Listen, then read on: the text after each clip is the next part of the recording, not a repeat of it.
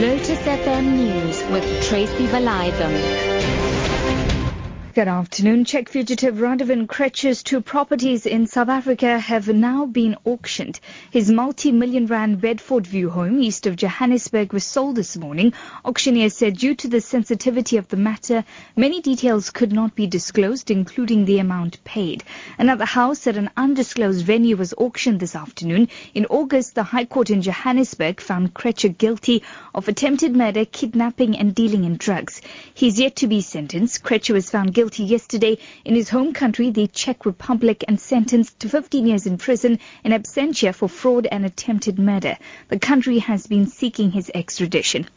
3 suspects have been shot dead at the KwaMashu hostel north of Durban after a shootout with the police. The men are believed to have been part of a gang that was involved in another shootout with police a week ago at Seven Oaks near Greytown in the KwaZulu-Natal Midlands, where 7 suspects were shot dead.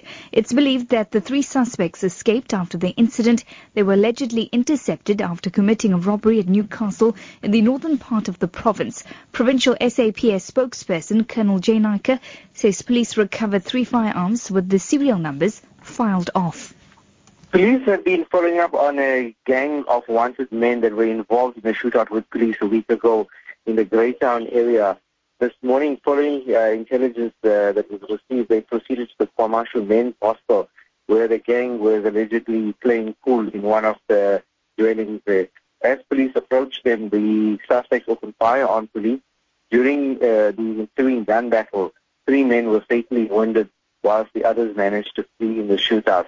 President of the Interfaith Action for Peace in Africa, Dr. Ishmael Noko, has examined the career of former ANC President Chief Albert Luthuli, who was a highly principled man. He was the second speaker at the 11th annual Chief Albert Luthuli Memorial Lecture at UKZN's Westville campus in Durban.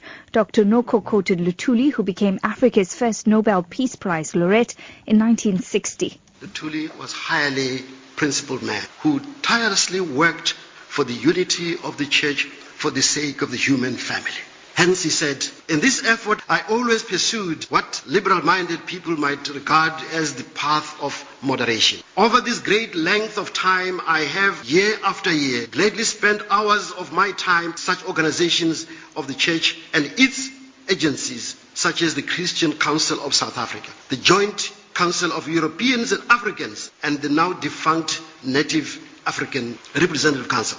Scenes of jubilation have greeted Pope Francis in Uganda. The Pope is meeting with the youth as part of his visit to the country.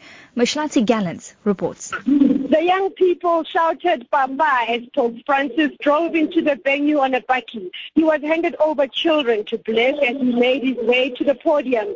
There were some chaotic scenes as some tried to push through the barricades, trying to get close to him. A few also fainted, overwhelmed and in disbelief that the leader of the Catholic Church is here. The heat is also taking its toll on the many who have been here since morning. At 40 million, Catholics make up 42% of the country's population. The UN's mission in Mali has confirmed the death of 2 peacekeepers and one of its contractors in a mortar attack against a UN camp in Kidal in the north of the country. The Secretary-General's Special Representative, Mongai Hamdi, says the attack took place before dawn this morning, leaving 20 others injured, including 4 seriously. Our UN correspondent, Shervin Bryce-Peace, reports. The attack on the UN base comes just more than a week after militants killed 20 people in a hotel in the capital, Bamako. Special Representative Hamdi condemned the attack against the UN while emphasizing that they would not impede the determination of the organization to support the Malian people and the peace process underway in the country. MINUSMA is conducting medical evacuations while strengthening its security apparatus. Saturday's attack comes after Malian special forces arrested 2 men in connection with the earlier attack on the Radisson Blu Hotel in the capital. Sherman Bryce-Peace, SABC News, New York. Your top story this hour. Czech fugitive Radovan Krejcir's 2 properties in South Africa have now been auctioned. His multi-million rand Bedford View home east of Johannesburg was sold this morning. For Lotus FM News, I'm Tracy Valaydham. I'll be back with more news at 5.